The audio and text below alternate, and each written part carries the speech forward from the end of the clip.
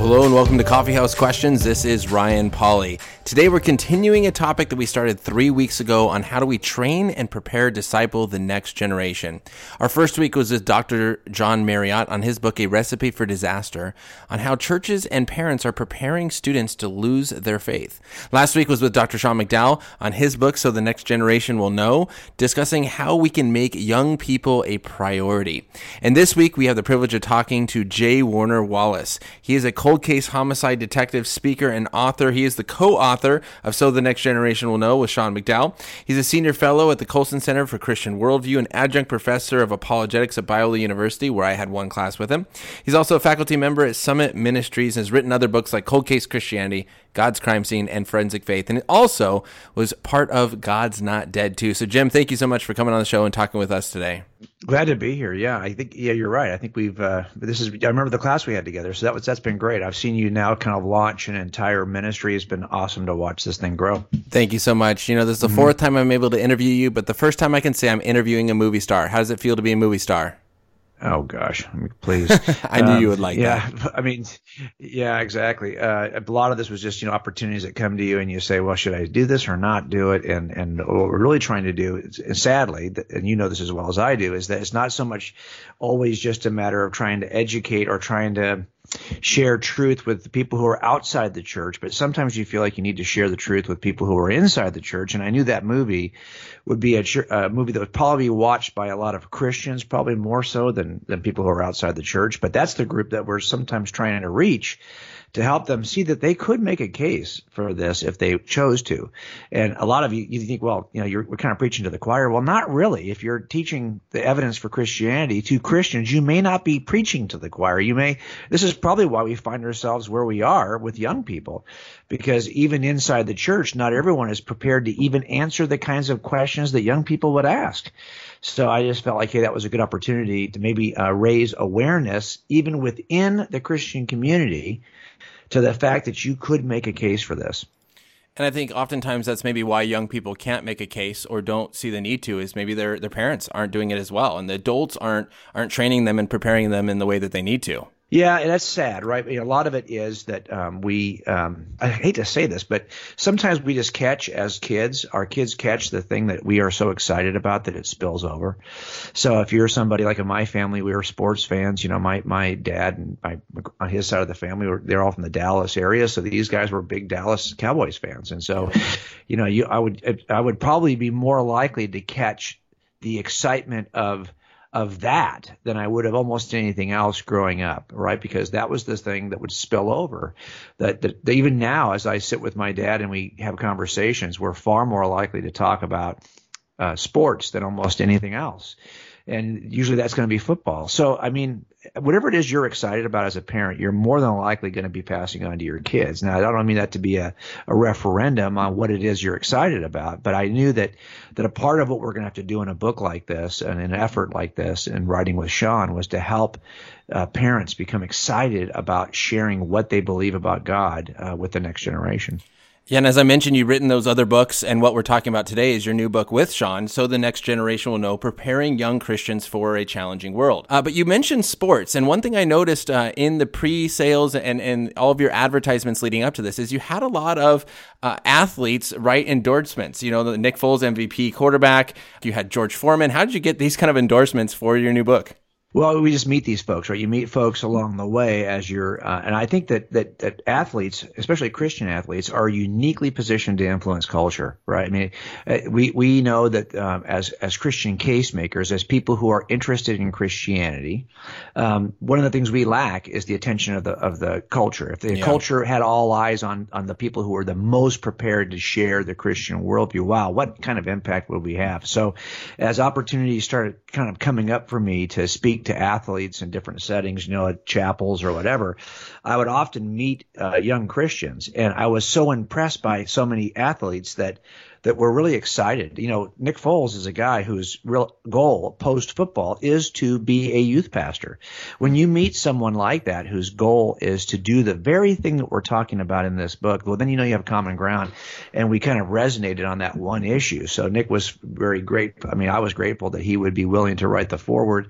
But more importantly, I think we share the same desire to pass on what we believe as Christians to the next generation. These are guys who are in a unique position with influence. I mean, I used to always say, we can probably ramp up these Christian athletes to be as educated as possible as case makers faster than we could ramp up case makers to be as popular as those athletes are. So if all we could do is to engage these folks and they are willing.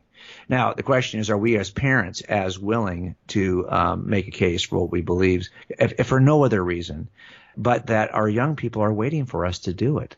Yeah. And they want to know, is it true? And you get a chance to do that as an educator. And that was kind of what we wanted to do, is to write a book that would appeal to 3 different groups that have hands-on experience training up young Christians. So that's going to be number 1, Christian educators who are in the high school setting, like you guys are, like Sean is as well, youth pastors, which is what I did for a number of years before I started writing books, and also parents who are the first line of defense with young people. So, like you said, we've written books that are what books? What is true about Christianity? What is true about God's existence? Evidence books. We've all done that.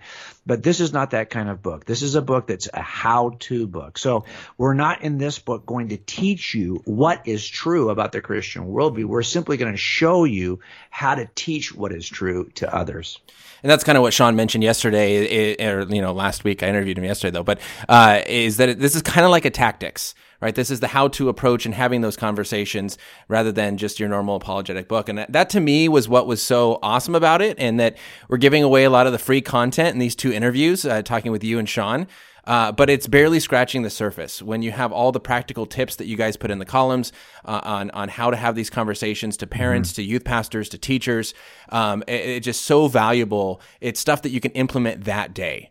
And that's kind of the stuff that I think parents and youth pastors are looking for, is not all these training that they have to go through, but what can I do right now to make a difference in my group? Yeah, that's the thing we were trying very, very much to try to rein back in from highly philosophical approaches, what's kind of the general philosophy. No, we want to get right. Look, when you call a police officer to come to your party to break it up, you do not need – he's not going to show up and give you the history of what the social conditions were that got you to that moment. Instead, you called him in to fix that in 5 minutes, because guess what? I got other calls waiting, and I'm not coming back here an hour from now. We're going to fix this now so I don't have to come back. That's really how practical first responders are, right? We have to solve the problem.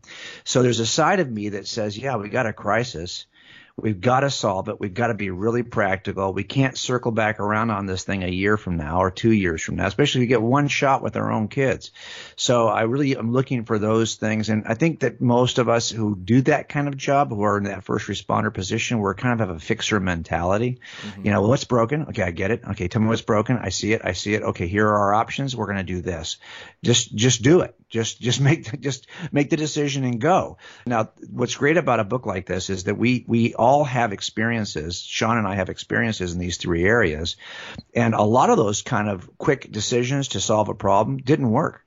They were terrible, as a matter of fact. A lot of my stuff that I did as a youth pastor, I mean, I did that for 5 or 6 years, and then I took that group that were like upper high school, like maybe seniors and freshmen and sophomores in college, and I planted a church for another 5 or 6 years with just young people. So over a 10 to 12 year period, I made a ton of mistakes trying to communicate and pass on Christian worldview to young people. And a lot of that was just because that's, you make mistakes. If you're not going to sit back and wax philosophic for, days before you do it, you're just going to try to jump in and fix it. You are going to make mistakes. And that's what I think is so great about a book like this, because now I've kind of weeded out the mistakes, and now I'm just going to focus. But I don't want people to read it and think, oh, wow, these guys have all the answers. Well, maybe we have some answers at the end of all these train wrecks, but to be honest, we didn't have these answers along the way. We had to work through the problems. And as parents, there were I remember some embarrassing, stupid conversations that didn't go anywhere to advance the cause of Christianity with my own kids. So I guess a part of it is this is a series of cautionary tales as well that will help you if you're a parent or if you're a pastor or you're an educator to not do the same stupid things that we did and to hopefully be effective. Yeah.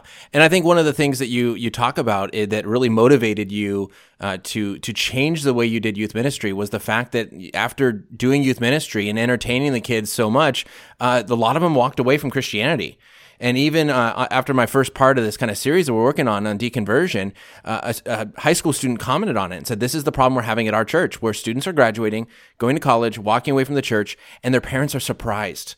They didn't even see it coming. But I know recently you've also been talking about how the deconversion or the leaving of the faith is not taking place necessarily in college, but before that. Can you talk a little bit about that? Yeah, that's what's even more insidious, really, because you say, well, the parents don't see it coming. Well, if you ask them when they're 22, when did they first decide this wasn't true?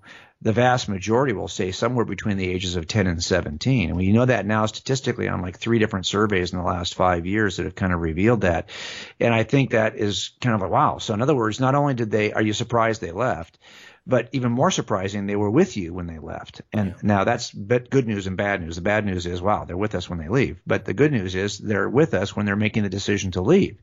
So we can actually have a role to play. Part of it is, wouldn't you like to know when your kids are first, have that first conversation with somebody at school, or that first thing they see online that goes, I'm not quite sure I believe this stuff anymore. Now, you can have that conversation if you happen to be in a position where your kids are talking to you. And what that means is if this is the thing you guys talk about a lot to begin with, if this is the kind of thing that comes up all the time and you're comfortable talking about these beliefs while you're at the dinner table or wherever you may be, I think you're more likely to catch it when it first occurs, when your kids are first starting to have those doubts. You won't be surprised by it. It doesn't mean necessarily you'll stop it, but at least you'll know it's happening in real time. Look, I've mentioned this a couple of times to other people. A lot of it is this can seem overwhelming.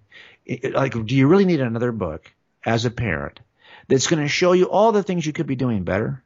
I mean, that just irritates me. Okay, it just does personally. I don't want another book that's going to tell me everything I'm doing wrong. So we wanted to write a book that would not feel like that. In other words, if all you did after reading this book is adopt one little thing that you pick up, I think you'll make a change. I think that'll have an impact on the way you're parenting, the way you're teaching, the way you're mentoring and pastoring. I think it would. Just one little thing out of this book could make a difference. And so you don't have to think like, gosh, because this is not a book, by the way, that will make you feel bad about everything you've done so far. We get it. We've got kids.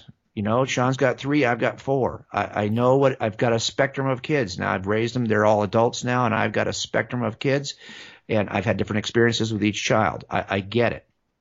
So this is not a book that I think is going to make you feel bad about wherever you may be. But I will tell you this, if you were to adopt some of these approaches while your kids are still younger, or before you have your grandkids, or before, you will see a difference in the way you communicate to young people. I guess what I'm trying to say is, if all this book does is make you more sensitive to the opportunities, because you've read about now how we've tried to incorporate these ideas. Now, the next time one of these opportunities comes by, and we talk about how to do this in a variety of different settings, I'm hoping that you'll go, oh, yeah, you know what? This is one of those opportunities they were talking about. Whereas before in the past, you might have let it just slip right by. It might have just gone right by you, and you would have missed the chance. Well, I'm hoping if you've read a little bit in advance about how you might capitalize on certain opportunities, when you see them come, you're more sensitive to them, and you'll go, oh, this is one of those, and you're more likely, I think, to engage. So that's what I hope is a value of this book.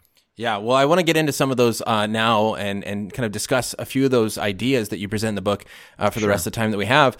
The one thing I love is in the second half of the book. So we kind of discussed last week the first part with Sean. Second half is the practical tips. And the very first one you talk about is dealing with students who are just apathetic. The people are just paralyzed by apathy in these conversations.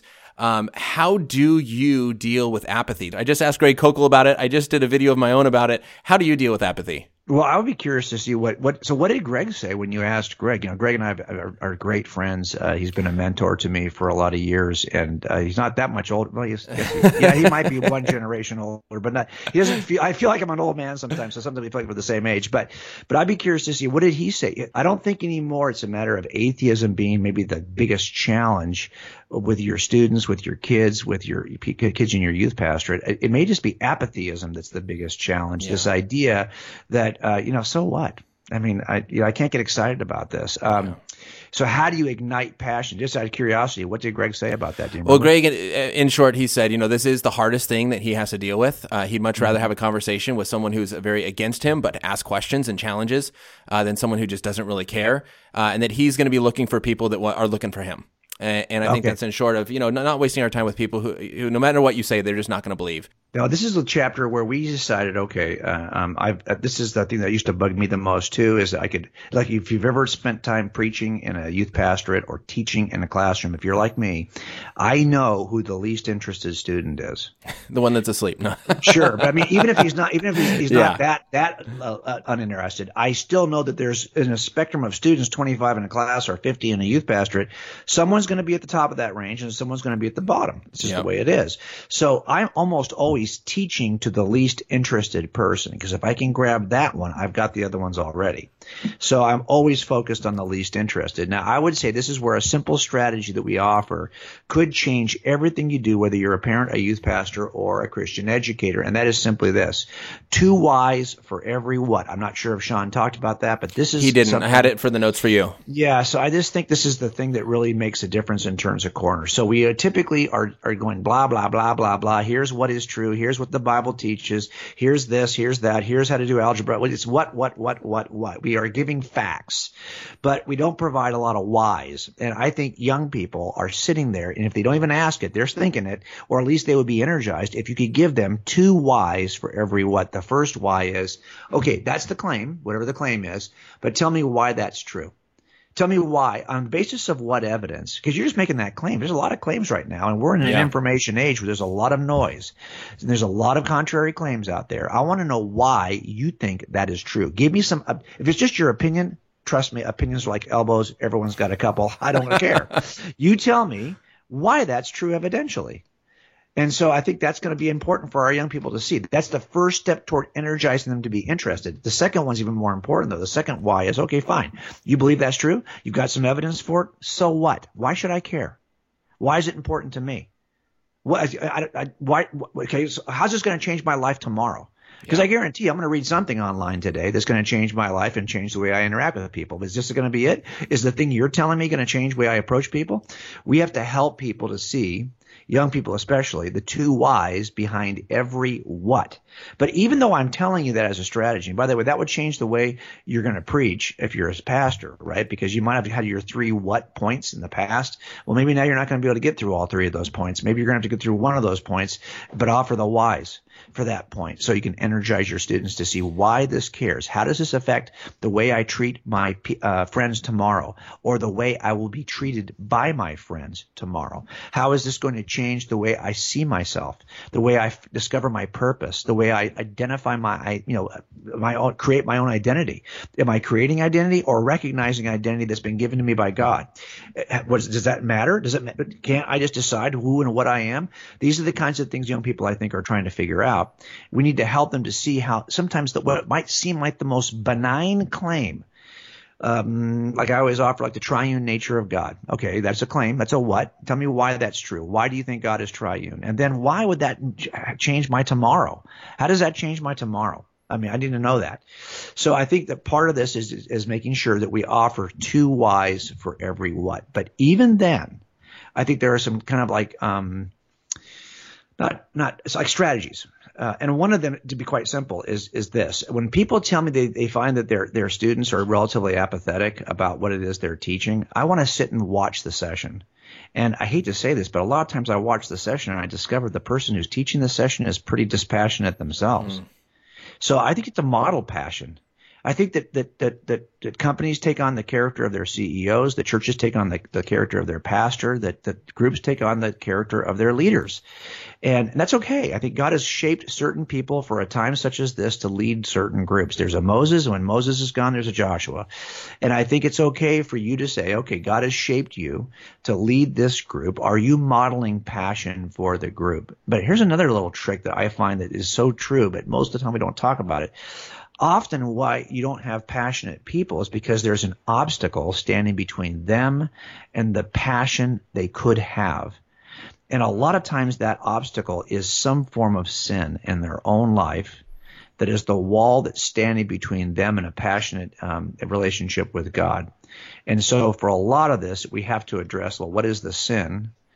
Especially in young people. Sean and I talked about this before because Sean's dad has done so much work on the issue of pornography, even in the church, that is often the thing that stands between. If you have shame about something, and I think it's important for us just to address that. You don't have to address it specifically, but at least to say this, what I just said to you, that hey, some of you in this room are never going to have the kind of passionate relationship you could have with God because you have allowed something to stand between you and Him.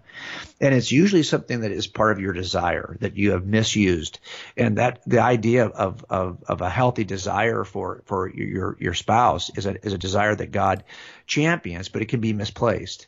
And so we want to help young people to see that. Also, just other misplaced priorities. I don't know about you, but when I was a youth pastor, it used to drive me crazy just trying to compete with all the really kind of mundane activities that we put in our kids' lives. Like on a Sunday, it used to be that in our area that nobody would plan a soccer tournament to begin at 8 o'clock in the morning on a Sunday morning. That might begin at 8 o'clock in the morning on a Saturday. But now I hate to tell you that if there's a tournament over the weekend, they're going to have that thing both days. They're not going to respect those people who want to go to church on Sunday. So now I've got to compete with soccer. I've got to compete with any number of – it might just be I got to compete with the AP program that you've got your kids enrolled in that takes up every minute of their free time or whatever other activity, or it's volleyball camp or whatever it may be. We have got a lot of other priorities that we put out there for our kids that can stand. And by the way, we expect passion in those areas. You can't do those things well if you're not passionate. What's left over for God? God just seems to be the kind of thing we wedge in sideways. So a lot of passion is diminished because we have obstacles. And if we have to help both parents and young people try to eliminate some of those obstacles. But let me give you one last thing that I think is the key to everything. And it's something that Sean has talked about quite a bit. And I think sometimes it can be easy just to kind of brush over this. But if you want to commit someone to a proposition, you want to be influential in someone's life, and you think, well, I've got this truth claim that I want to share with people. And that's what we do, right? You and I both do this. We share truth claims with people and we make the case for Christianity. But nothing works as well as truth in combination with relationship. And what that means is that you, as a video producer on YouTube, I do this too. We can very easily communicate through a video. But the people who are watching that video don't have a relationship with us, and so we're not going to have the same impact we would have if they knew, oh, that's Ryan, my brother Ryan, my youth pastor Ryan, my teacher Ryan. That's somebody I know who has invested in me, and I know that he's sincere. Because what's happening here for this group, and I'm sure that Sean helped you define this when you talked to him last week, is that this group is probably one of the least trusting groups because there's so much information out there that they're not quite sure who they can trust. Relationships help you bridge that trust gap that people have.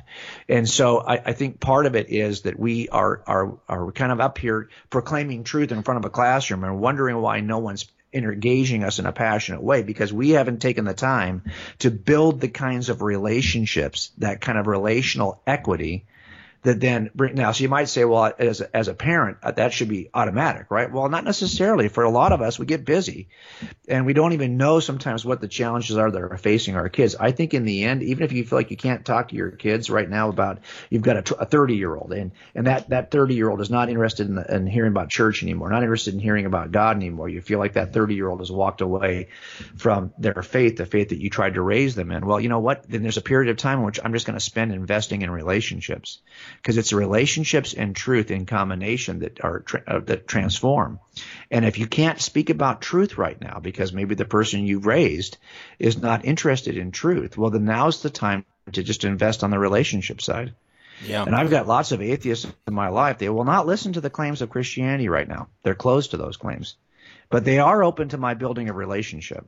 And I'm not building relationship for the purpose of selling them something. I mean, honestly, the relationship side is a worthy endeavor in and of itself. It's loving people. But if you do that, you will open up the opportunity to share truth, and you'll have the equity to do it. That's so good. And I think about a lot of times you've said this, but with like the videos on YouTube and stuff, is oftentimes, people ask you, what book can I give my kid? And it's not about them watching my videos. It's not about them reading your books. It's really about the videos are for the person who's already interested in this, to prepare them so that they, who are already in a relationship with that person, can have that conversation rather than them just giving them links to my videos when they don't even know who I am or who you are. Right, now, that's right. One other thing that you kind of talked about at the very beginning was this idea of the one what and two whys. Mm-hmm. And I find that sometimes, the students don't know why this matters, but neither does the adult. I have received emails from parents saying, I'm teaching this in youth group, and the students are asking me why this is important. Why do I need to know this? And they're like, what do I say? What resources can I give them? And it's like, that's, I think, a big issue is if we're teaching something in a youth ministry and we don't even know why it's important or why they should care about this, that's going to be very difficult for us to be passionate about it, to give them that information. And so that's the first step, really, is to help adults understand the importance of this information as well. No, I think that's true. And I would say this: if you're teaching something, or you've got something that's been assigned to you to teach, or you've started to look at the possibilities of what should I teach, and you're either working as a pastor or as an educator, or even thinking about what discussions do I want to have with my kids, until you know the answer to the two whys, go to something else. Talk about something else. Now, I'm not saying you got to take some time to figure out why is this important. But I honestly think there's enough to talk about in the Christian worldview. There's enough to talk about in the teaching of Jesus, enough to talk about in terms of Christian orthodoxy, the essentials of the Christian faith, that you could understand and already do understand the two whys, that I would focus on those until you're ready to do the others. Yeah. It may also be that if this is a thing that you can't figure out why it's important or how you can justify it, then it might be a non-essential that you're making too much out of anyway, in which case I would move away from it altogether. But if you can't figure out as an adult who's been a Christian for some season why this is important, it may just not be important. So I'm not sure what your topic is. Now, I, for the most part, can find a way, and maybe this is just something you develop as a teacher of young people. If you've done this long enough and you've had to engage young people enough, I can probably find a way to contextualize it and give you the second why, which, by the way, I think kids want even more. Why does this matter? Because honestly, what you discover is when there's a lot of noise, the noise that rises to the top is either the most rhetorically powerful noise, so it's just somebody who's funny, it's just somebody who's a good communicator, or it's the most important truth claims, the ones that the people think, wow, that's going to change tomorrow. Those are the kinds of noises that rise to the top. So what I see sometimes on social media, so for example, if you'll notice that like my videos are just talking head videos. I don't even spend a lot of I flip on this camera sitting at my desk, and now if anyone's going to watch it, it's not going to be because it has all of the animated kind of – that's the one kind of noise, right, the stuff that's just rhetorically powerful. Instead, what I'm aiming at are the things that ought to matter.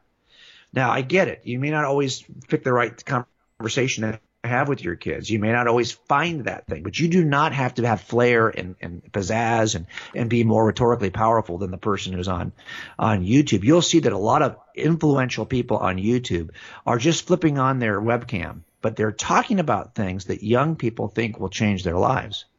And that's where I think we have to be, but to show our young people why Christianity actually is not just true. That's the first why. But why does it matter? And I'm telling you, that's going to be where you're going to spend most of your time wrestling as a parent, wrestling as a teacher to get to the second why. Absolutely. Well, Jim, we are out of time.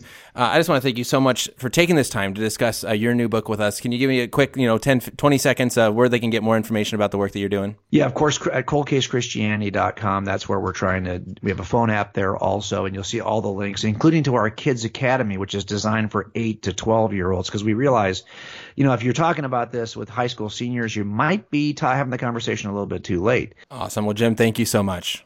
Thanks for having me, brother. I appreciate it. And by the way, I'm one of your fans watching you from afar, so great work. Keep it up. Thank you so much. I appreciate it.